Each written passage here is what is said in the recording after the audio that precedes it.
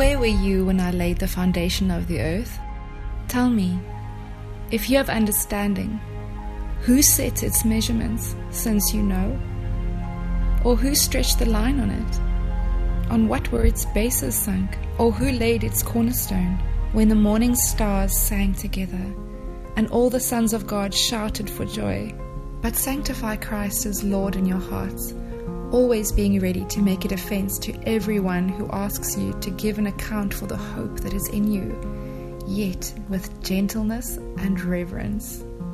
Welcome to Good Heavens, a podcast about how the heavens declare the glory of God. Here are your hosts, Wayne Spencer and Daniel Ray.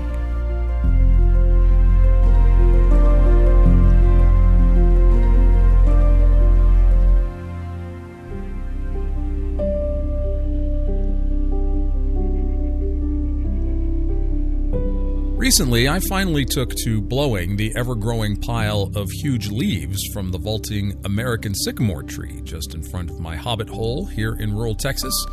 Each leaf of the American sycamore, I should note, is roughly the size of a man's hand.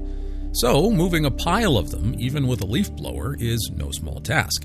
And as I tried blowing them in a westward direction, away from my front door, I soon encountered a rascally playful westerly zephyr who seemed to arrive just in time to frustrate my efforts.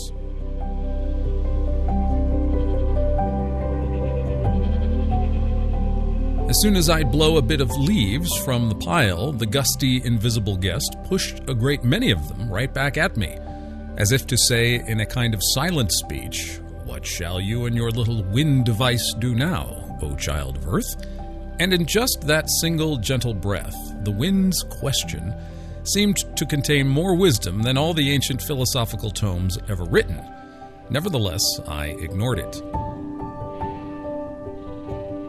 So for a good hour, I was engaged in a game of 1 leaf forward, 22 leaves backward, with my little storm of plugged-in machine-made wind and the invisible, omnipresent ancient zephyr from the western edge of the world, who seemed to know more about leaves, man, and his machines than an invisible breeze ought to know.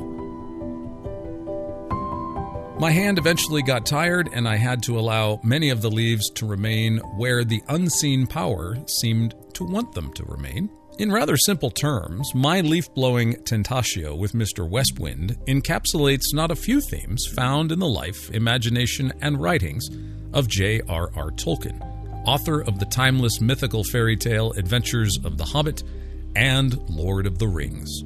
On the next 3 episodes of Good Heavens, Wayne and I discuss a little bit of Tolkien's life, imagination, creativity, and stories.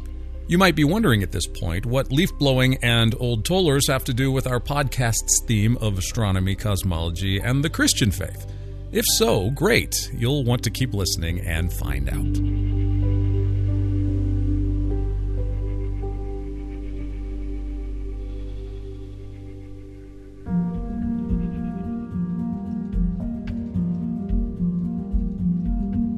Though the idea of God is never explicitly mentioned in The Hobbit or The Lord of the Rings, one gets the distinct impression of divine providence nonetheless, that something or someone greater than the elves, dwarfs, hobbits, or the race of men is guiding and orchestrating the affairs of Middle-earth toward a specific end, something akin to the Old Testament book of Esther. So, as I was blowing leaves, Sisyphus-like, away from my front door, I actually had no thought of them other than to get rid of them. So when my meteorological guest from the hinterlands blew them back at me, perhaps he wanted me to think of the leaves as more than just a nuisance in the yard. And I think Tolkien was someone who did just that. He had an incredible fondness for trees. In a letter written in 1955, Tolkien says, quote, "I am, obviously, much in love with plants and, above all, trees, and always have been, and I find maltreatment of them as hard to bear as some find ill treatment of animals." End quote. I cannot help but think that John Ronald would have viewed me, with a leaf blower, a disdain for fallen leaves at my front door, and muttering against the western wind, with a mixture of disgust and pity.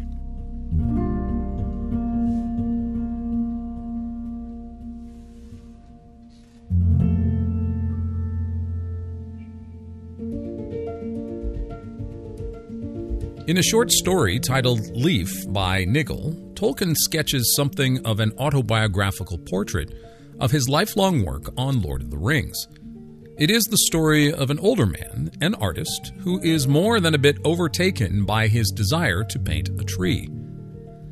The completion of the tree portrait, however, is hindered by Niggle's obsession with carefully crafting each leaf with painstaking detail.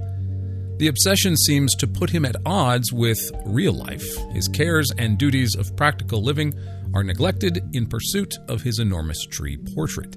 This story, in and of itself, provides some insight into Tolkien's awareness of his own sins and frailties, but also his love of words and languages. The leaves in Leaf by Niggle are symbolic of words, carefully selected and utilized by Tolkien in his mythologies of Middle-earth. He considered himself to be a lifelong philologist, a lover of words, and invented languages for his stories. Each word was a portal into an entire universe itself.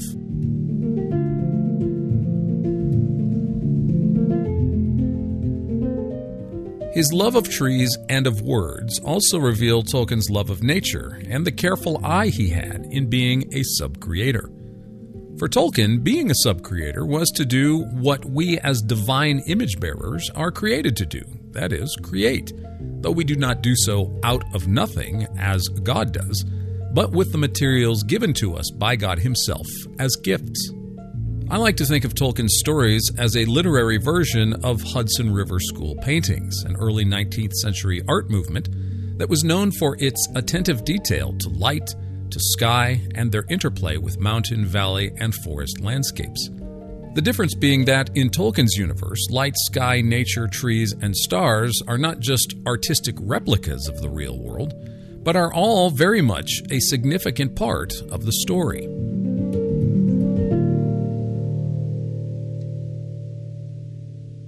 Tolkien's portrait of nature in Middle-earth, we might say, is a much more realistic view of nature than our modern ignorance of nature being just stuff for us to use, exploit, conquer, mold, and destroy for our own ends.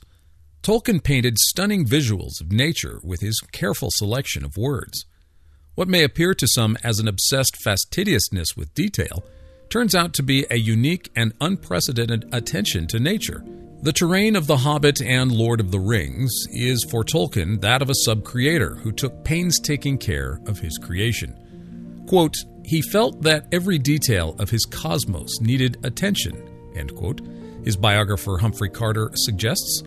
From the cabbages and potatoes to fires, smokes, and lights, to memories of wind and trees and sun on the grass, Middle-earth contains the very marrow of a man who experienced the lucid sharpness of a two-edged terrestrial pilgrimage, the intense joys and great sorrows, the light and the darkness, to the core of his being. As Tolkien wrote to a friend, quote, it is written in my lifeblood, such as that, thick or thin, and I can do no other, end quote.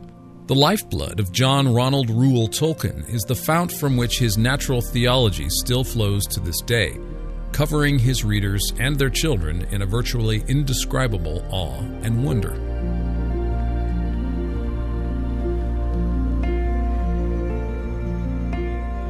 In this regard, Tolkien serves to remind us of our Creator, who is himself the Logos, who created the universe and all its stunning elegiac beauty by speaking.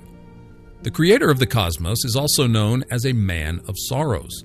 Tolkien's mythical prose, the landscape of Middle-earth, remind us that there is something of an elegy in every star, leaf, tree, forest, river, and vale. Nature is telling a story, declaring the glory of the one who created it all.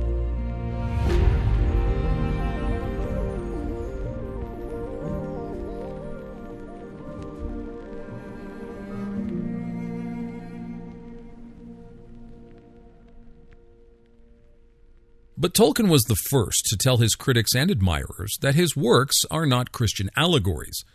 He wrote in 1955 that, quote, it is not about anything but itself.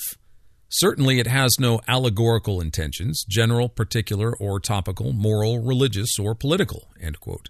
Some had thus criticized Tolkien's work as having no religion, but Tolkien pointed out that his work, quote, is a monotheistic world of natural theology.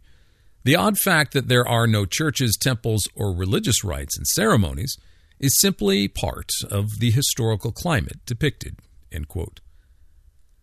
Consider a letter Tolkien received regarding Lord of the Rings from a man, quote, "who classified himself as an unbeliever, or at best a man of belatedly and dimly dawning religious feeling," end quote. The man wrote to Tolkien, quote, "You create a world in which some sort of faith seems to be everywhere without a visible source, like light from an invisible lamp," end quote.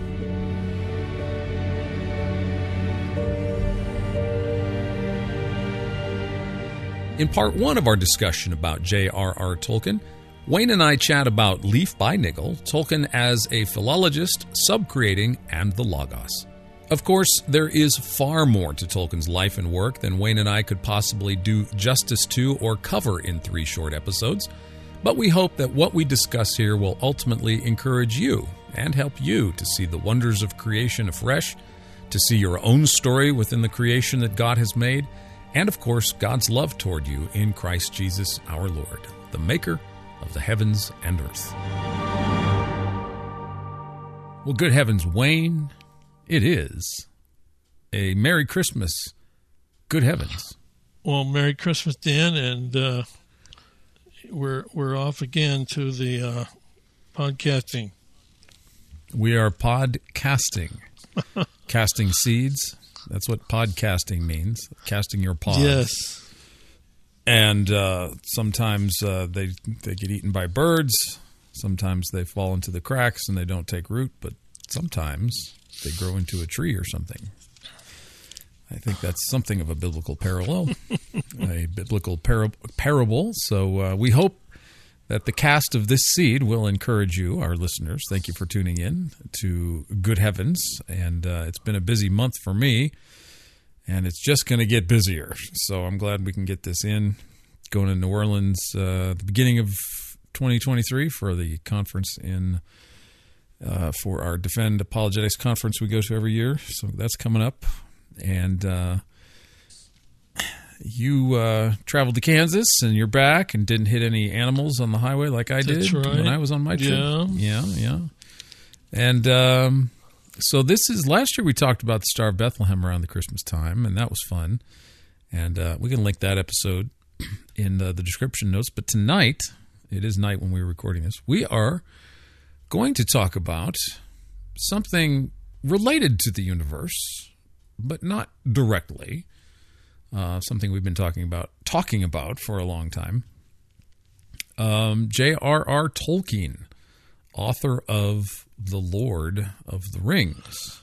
Right? Yes, and I am a really major fan of Tolkien's stories. Yes. And both, Dan, you and I have both read quite a bit about Tolkien. And so I've been really looking forward to doing this for some time. Yes. And I think you'll see, at least I hope you'll see, our relation to Tolkien and the cosmos as we talk about this tonight. So I have had my little background with Tolkien. I've taken some formal master's degree level classes with Dr. Michael Ward and Dr. Holly Ordway, who have both, Dr. Ward is a Lewis scholar. Holly Ordway has written a book called Tolkien's Modern Reading. Yeah, let me make sure that I've got that right. Hold on. Yeah, she sent me a copy of her book. It's a great book. I need to dive into it more than I have. Tolkien's Modern Reading, Middle-earth Beyond the Middle Ages. So I went through that for our podcast a little bit. But I've read Tolkien for graduate school and learned a lot about him and C.S. Lewis. But I am not a Tolkien expert to the extent that Holly and Michael might be, and just sort of a layman's interest in it, but also a little bit more formal interest in it. So hopefully everything I say will be in accordance with, if you are a devout Tolkien fan, pardon me ahead of time for making some errors.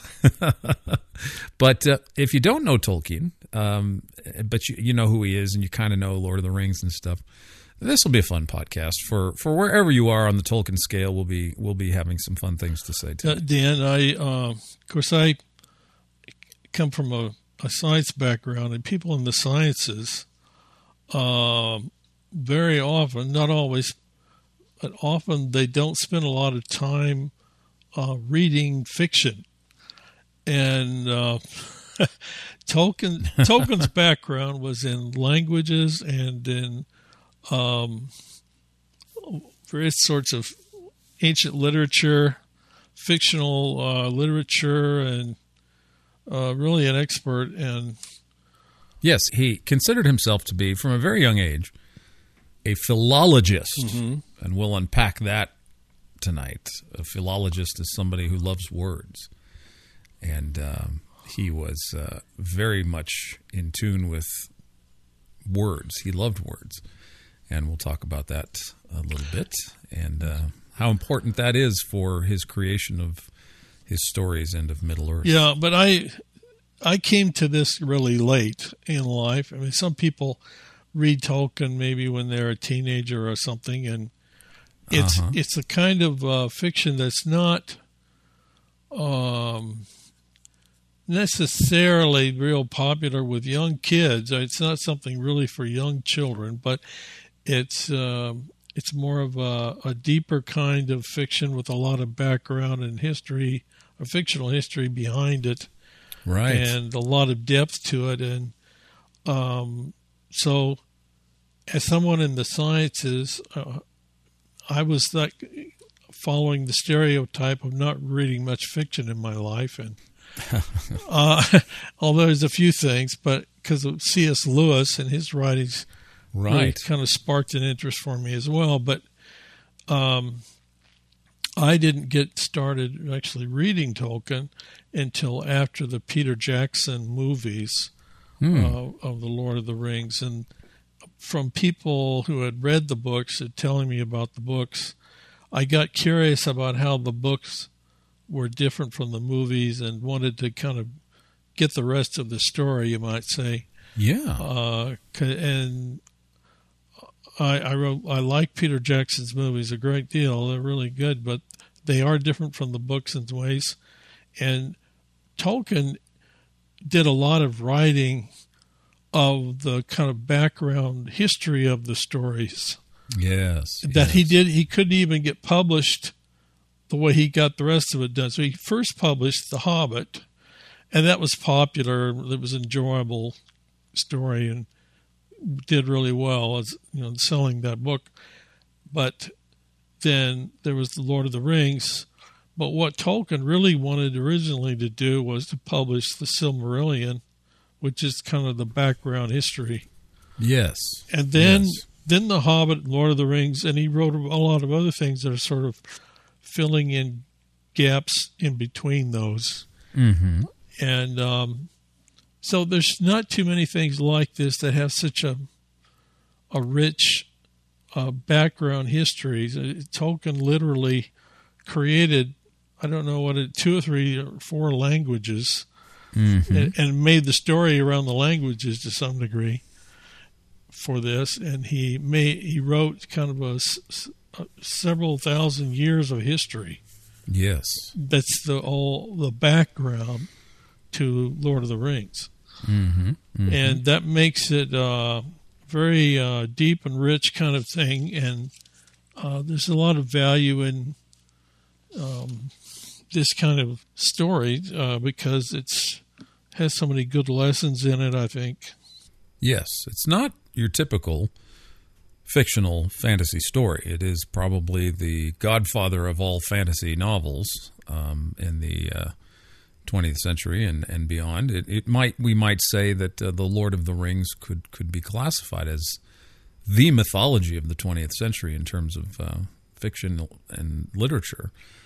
Certainly, he set out to. It was his desire to write a mythology for England.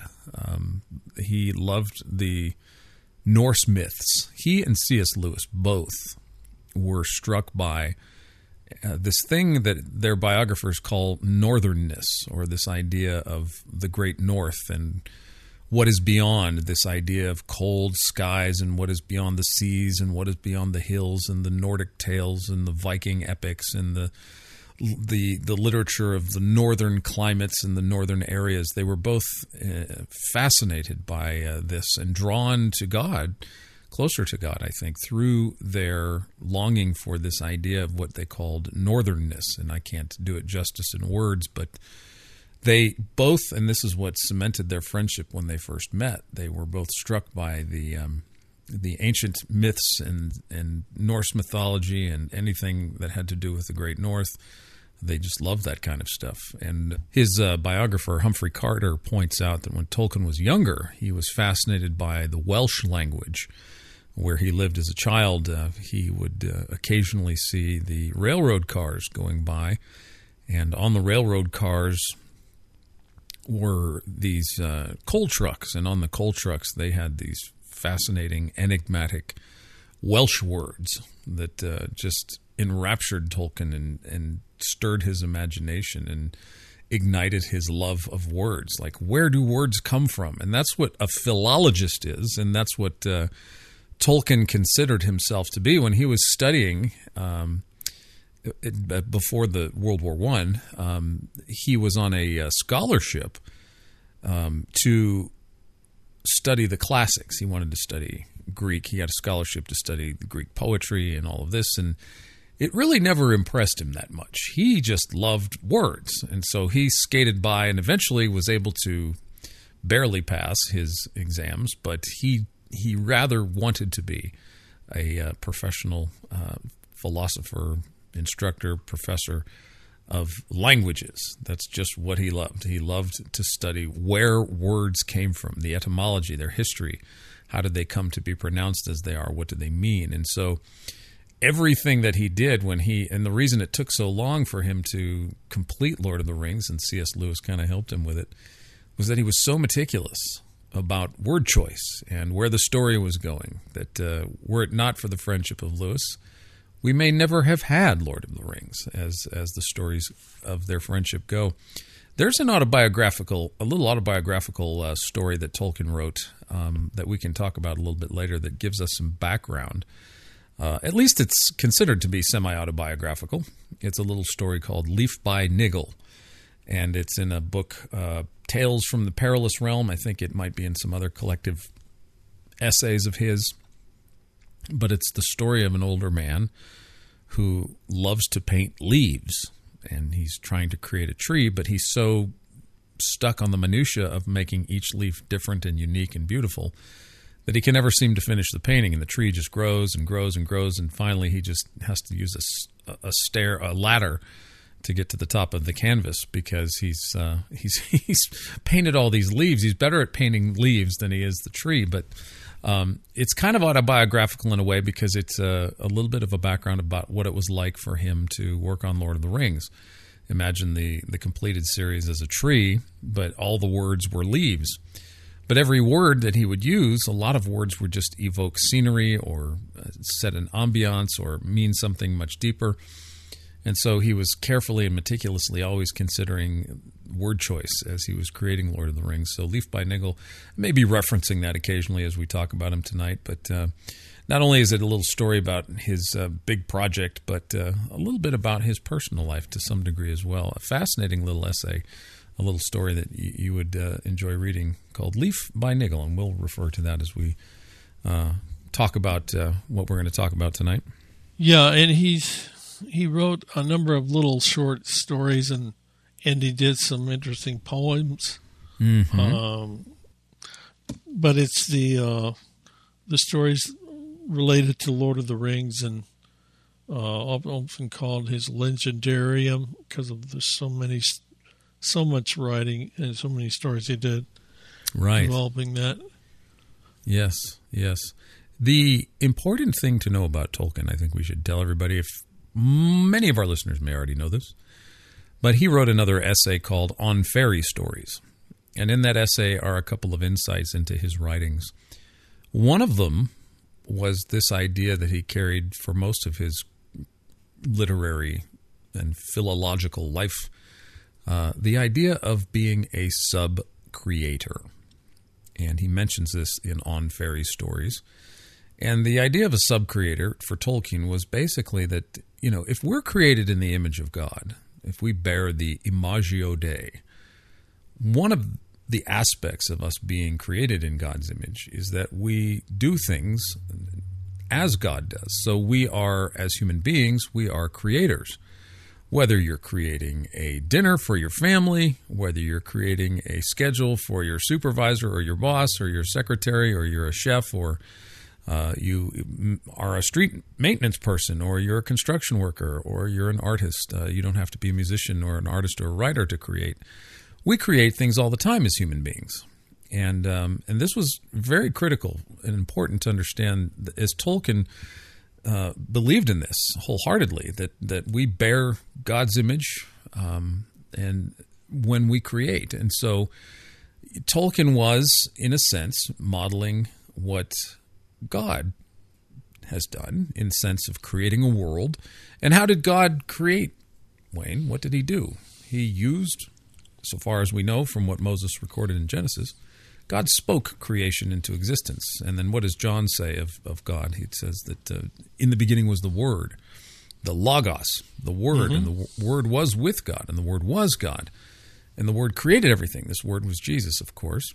And I think in a lot of ways, Tolkien's technical approach to writing, the multifaceted approach, the methodologies that he used was grounded in this idea that he was creating a universe with words. I mean, we can say that Middle-earth, Lord of the Rings, is a kind of universe that Tolkien used primarily. I mean, his mom turned him on to art when he was younger, but his strength is not necessarily in artwork. There's a lot of Tolkien original artwork that's fascinating because Tolkien did it, but he was more of he created his landscape not through visual arts, but through literary arts. And so he created a universe using words. And so in this regard, I think we can see a little bit of the Imago Dei and kind of maybe tease out a little bit about how God creates the world, through how we see Tolkien creating his universe. Yeah, so in Genesis, it starts with, in the beginning, God created the heavens and the earth. And in the Silmarillion, it's the Eru Iluvatar that is the all-powerful creator, but and he starts with saying something like, "Let it be," or "Let things be," or something to that effect. And it's like saying, "Let there be existence." I mean, it's very similar to Genesis, where it starts out with God creating the heavens and the earth. But it doesn't mean all objects are there. It's more like the idea of creating the universe itself, but not the things in it. And then he creates the Valar, but the Valar are already there. There are 14 of them, and he gives the actual creation of things in the universe to them. So he sort of delegates the job. This makes it really different from the biblical concept of creation, because in the Bible actually emphasizes that God created by himself. He did it himself. He created everything himself. That's really emphasized in Scripture. Isaiah 44, it says, "Burst into song, you mountains, you forests, and all your trees, for the Lord has redeemed Jacob. He displays his glory in Israel.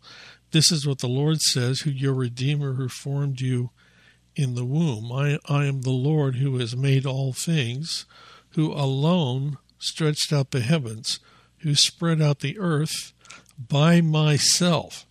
Mm-hmm. So this is very different from Tolkien's fictional universe, if you will. And that's, Tolkien wasn't trying to follow the Bible and everything, so I'm not saying that there's anything wrong with that. It's just Christians are kind of used to thinking of Tolkien as that his beliefs affected what he was writing, and it did, but not everything follows a biblical concept. So if Christians have read part of it and not a lot of Tolkien, they might get the wrong idea. Or if you're just not as familiar with all the background, you kind of look at this in bits and pieces. This is one of the reasons I wanted to dig into Tolkien more so I would understand better. Yeah, he's not. He always shied away from and always would make it explicitly clear that he was not doing an allegory. So he was not sitting down with the Bible on his left hand, although he certainly used the Bible as inspiration for languages and creativity and things of this nature. He wasn't going, oh, look, Silmarillion, just like Genesis, or, you're not going to pick out Gandalf or Frodo or hobbits or any kind of character in the novel and find an exact biblical parallel. He wasn't doing that. I wanted to read something that was written by one of his biographers, John Garth, who wrote the book Tolkien and the Great War, which I highly recommend. It's a great book on the life of J.R.R. Tolkien and how World War I impacted him, and we'll talk about that a little bit later. But this is what Tolkien had to say during his lifetime about the critics who tried to find secret messages or secret analogous things in The Lord of the Rings, or by trying to psychologically evaluate Tolkien. This is a fascinating insight and something that's very important, because you and I, Wayne, we're not sitting here trying to find secrets in Lord of the Rings and this means that and that means this. Right. We're not doing that. But this is what Tolkien said himself. He says, I object to the contemporary trend in criticism with its excessive interest in the details of the lives of authors and artists. They only distract attention from an author's works and end, as one now often sees, in becoming the main interest. But only one's guardian angel, or indeed God himself, could unravel the real relationship between personal facts and an author's works. Not the author himself, though he knows more than any investigator, and certainly not so-called psychologists. And that is Tolkien's idea that though I'm the closest one to the work that I've done, I can tell you that you can't psychoanalyze me, and maybe even I don't know half of the reasons why I use this or that in my stories. And so it's a bad business to go into Lord of the Rings and try to find secret things look at this and look at that. But that's not to say, though, on the other hand, that's not to say that we can't look at Lord of the Rings and Tolkien's life and see what influenced him in creating Middle-earth, the Hobbits, and all of that. There are plenty of tributaries of influence that feed into Lord of the Rings. But as you say, Wayne, he's not doing a biblical... he's not doing a biblical allegory. Thank you. He's not doing a biblical allegory. And I wanted to mention this, too, because this is important, I think, as well.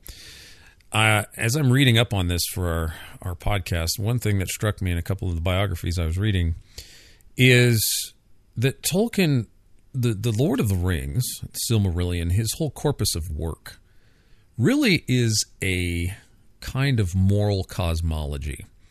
So a lot of people have accused Tolkien of, or not accused, but have suggested that Lord of the Rings is Tolkien's experience in World War I, his personal experience of being in the trenches in Somme in SOMME in 1916, or his being alive at the time as a contemporary in World War II. So in both wars, of course, the Germans are the bad guys. So some people have said that, the orcs and all the evil in Mordor and Sauron are all Hitler-like Germans. They're all terrible, evil people, and, the hobbits and everybody. That's the English-speaking people. These are the allies. And Tolkien's not doing that. There's no nationalism in Lord of the Rings. What he's doing is he's saying that the evil in Tolkien's stories is a is a kind of a portrait of evil in general. It's a real objective evil that's personified in his stories. He's not saying the bad guys are Nazis and the hobbits are English people. He's not saying that. It's not a nationalistic ideal. He's very much in tune with the idea that evil is a problem for everybody, Germans and English people. And it's almost kind of like, in a sense, that Tolkien's work you could classify it in some sense as what Ephesians says about the spiritual warfare that we have. We do not fight against flesh and blood, Wayne. It's principalities and powers. And so what you have portrayed in Tolkien's stories, the evil that is portrayed from the very beginning, are principalities and powers that are arrayed against human beings in general. So it's not the Allies versus the Axis powers or anything of that nature. Tolkien had Germanic stock in his family. Tolkien had Anglo-Saxon stock in his family. He was not anti-German, and he didn't just write off all the German people because of World War I or because of Hitler in World War II. For the same reason, he recognizes evil in his own people, you know. And so, look at the character of Gollum for a minute, for just a second. Remember, Wayne, what Gandalf says to the hobbits about Gollum's involvement. You know, he's an evil creature, and we think, why did they bother keeping him alive and this sort of thing? He's spying on them. He's crass and evil and ugly, right? He's hideous. Yeah, and Sam and Frodo were kind of debating whether he deserved to live or not. Right. And so Gandalf gives them a bit of wisdom about you never know. It's not that Gollum has entirely lost his hobbitness or his goodness. There is still some tinctures of good, and it is not up to us necessarily to decide his fate. He may yet still play a greater role as the drama that they're all involved in unfolds. And so there's a bit of mercy there given to Gollum because I think it's a good view of Tolkien in general. That it doesn't matter how evil you think another creature might be. There's still something good in them because primarily they are created in the image of God, in the sense that though that's not being said directly in the Lord of the Rings fantasy, there's no real overarching God creature, a God character in Lord of the Rings, but the idea that there is something else beyond men and elves and dwarves is all throughout the story without being said. It's kind of like a Book of Esther, right, where God's not even mentioned, but he's everywhere. Yes. That's a good point, I think. Yeah, I think that's the way he crafted the story. So it's a moral landscape, Wayne. It's kind of like a larger Book of Esther. It's a moral landscape of cosmic good and cosmic evil that could fit into any generation. It could be the 20th century. You could go back 1,000 years and find the same problem. You know, Beowulf fighting monsters. You know, Tolkien saw that. He translated Beowulf into English. Fighting Grendel and the monsters, you know, or in our modern age, fighting the evils that are arrayed against human beings. The landscape or the topography is a sort of a cosmological good versus evil, not Nazis versus English people or Nazis. Yes, and there's a really good principle in Tolkien and the way he approaches this conflict between good and evil. So there was a video I watched that explained this very nicely. It's sort of the distinction between a moral victory and what you might call a physical victory. And in Tolkien's stories, Dan, there's all these different armies who fight against the evil armies of Melkor or Sauron, and it's often a losing battle fighting against these evil armies, even though you have great heroes who are fighting on the good side, right? But the thing that matters in Tolkien's stories, what's really honored and becomes important in the stories is not so much who's winning a battle, but whether individuals have a moral victory in how they live. So, in other words, you had the debate about whether in Frodo and Sam, whether they would let Gollum live.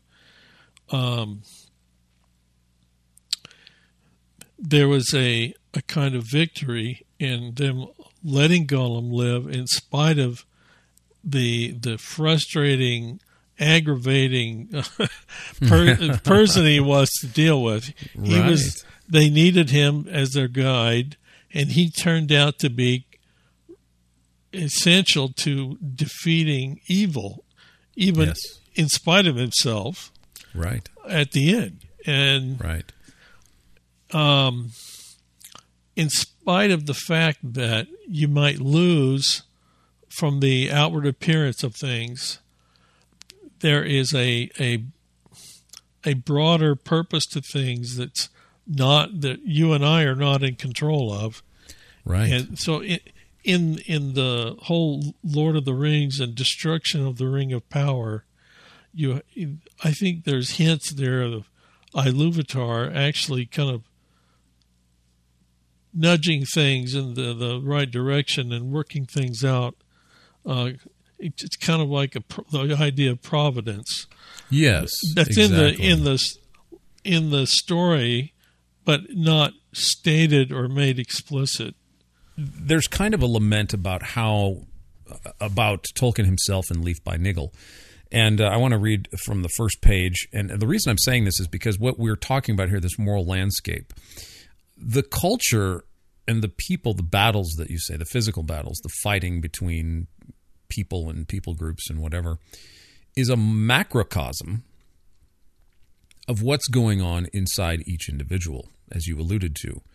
So it's not just let's kill all the orcs and have victory over Sauron, but are we at the same time having moral victories in our own lives? So the culture, the larger battlefield, if you will, is a macrocosm of a battlefield that's going on in the hearts of each individual. I mean, you see this in Bilbo's struggle with the ring, in Frodo struggling with the ring, in Boromir wanting the ring, in Gandalf, in some sense, sometimes you think Gandalf wants the ring, but he has wisely learned how to avoid its temptation, but sometimes Frodo gives into the use of the ring, and of course you see Gollum is just obsessed. He has fully given over almost to and you can see how his selfish desires have nearly destroyed him. Not entirely, not completely, but there's many different individual characters throughout Lord of the Rings that are having this microcosmic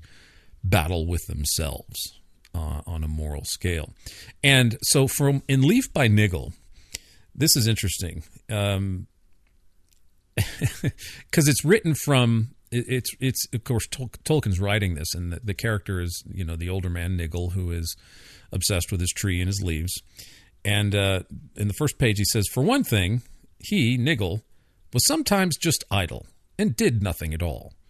For another, he was kind-hearted in a way, the sort of kind heart. It made him uncomfortable more often than it made him do anything. And even when he did anything, it did not prevent him from grumbling, losing his temper, and swearing, mostly to himself.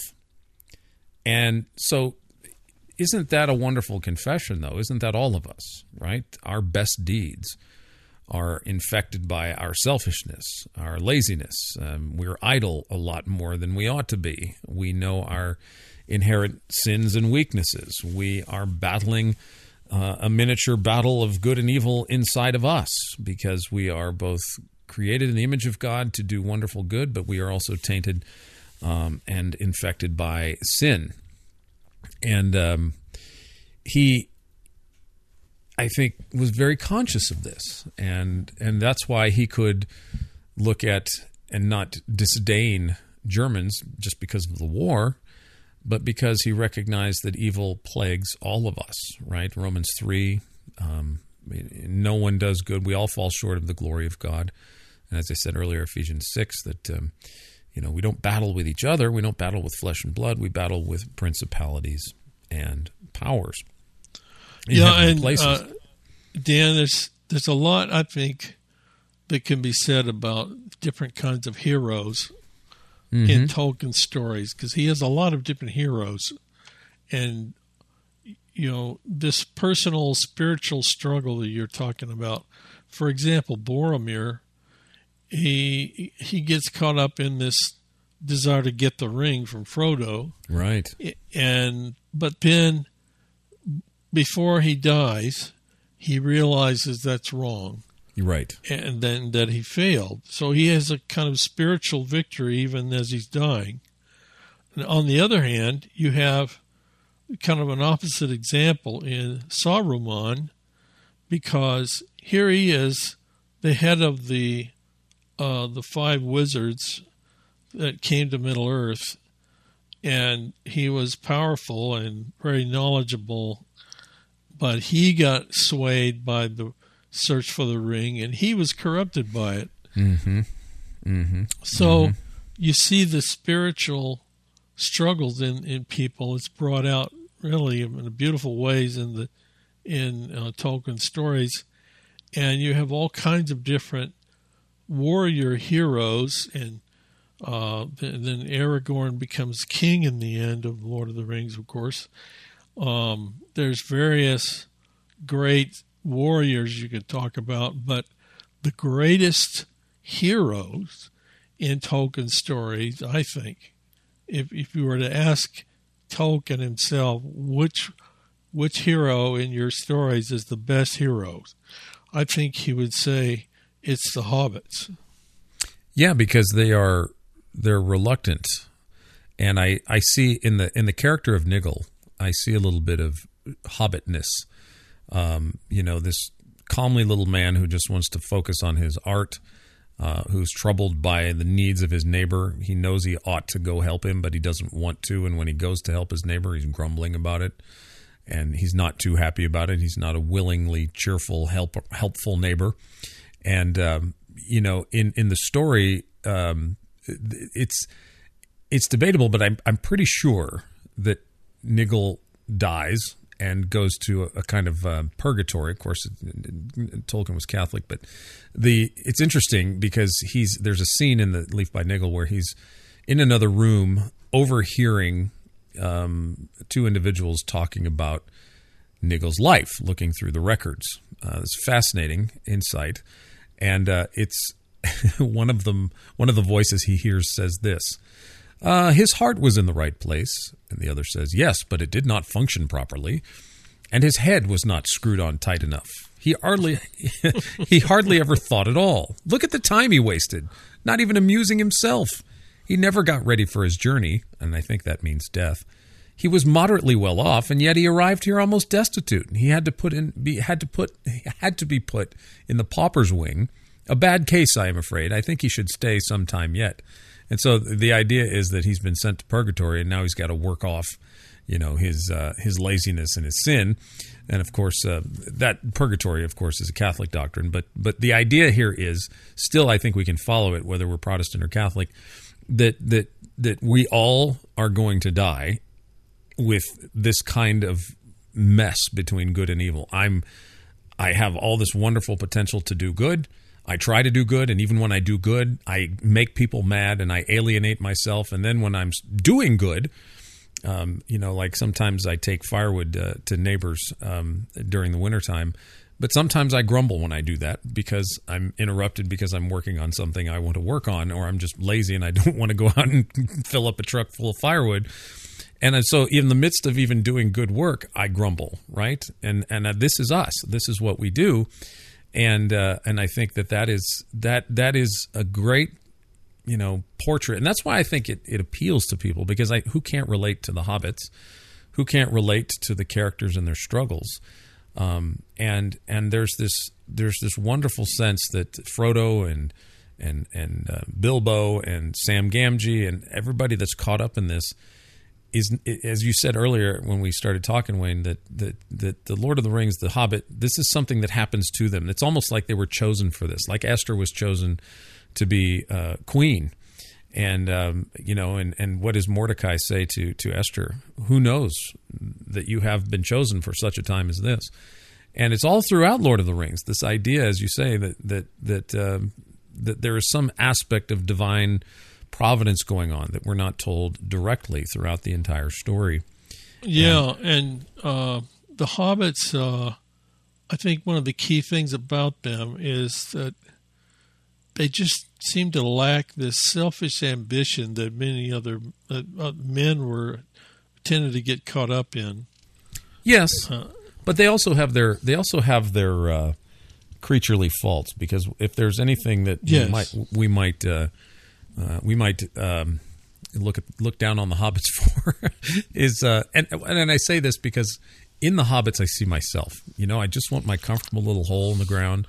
I just want my food and my cabinet stocked, and I just want to have my comforts, right? So maybe they're not into machines and men, but boy, do they like a good lunch and a second breakfast and a pipe. And that's right. And tea, and they don't want to be bothered with worldly affairs. So in some sense, there's some wonderful dialogue between Gandalf trying to motivate the hobbits. And Gandalf gets Bilbo involved in getting out of the Shire for once. Right. He's reluctant to. Right. But speaking of simple people that do a phenomenal job in the heroes in Tolkien's stories on this theme of what we're talking about, I ran across this, and I got it out of Holly's book, and I never knew this until it was just actually today I had an aha moment about this.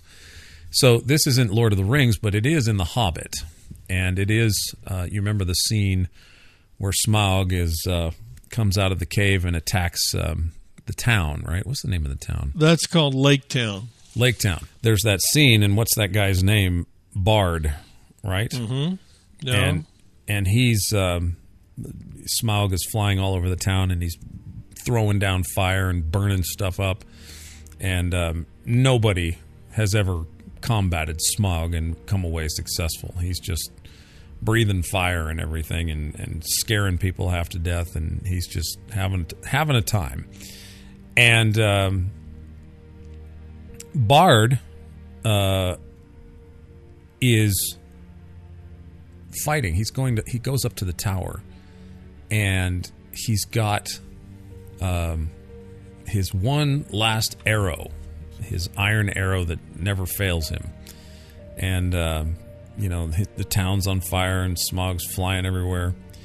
And, the hobbits say the men were jumping into the water on every side. People were getting in boats. Weapons were flung down. There was mourning and weeping.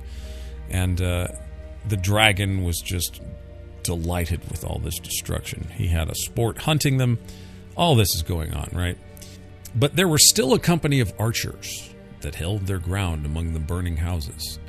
Their captain was Bard, grim-voiced, grim-faced, whose friends had accused him of prophesying floods and poisoned fish, though they knew his worth and courage. He was descendant in a long line of Girion, I think if I'm pronouncing that right, Girion, Lord of Dale, whose wife and child had escaped down the running river from the ruin long ago. Now he shot with a great yew bow, till his arrows but one were spent. The flames were near him, his companions were leaving him. He bent his bow for the last time.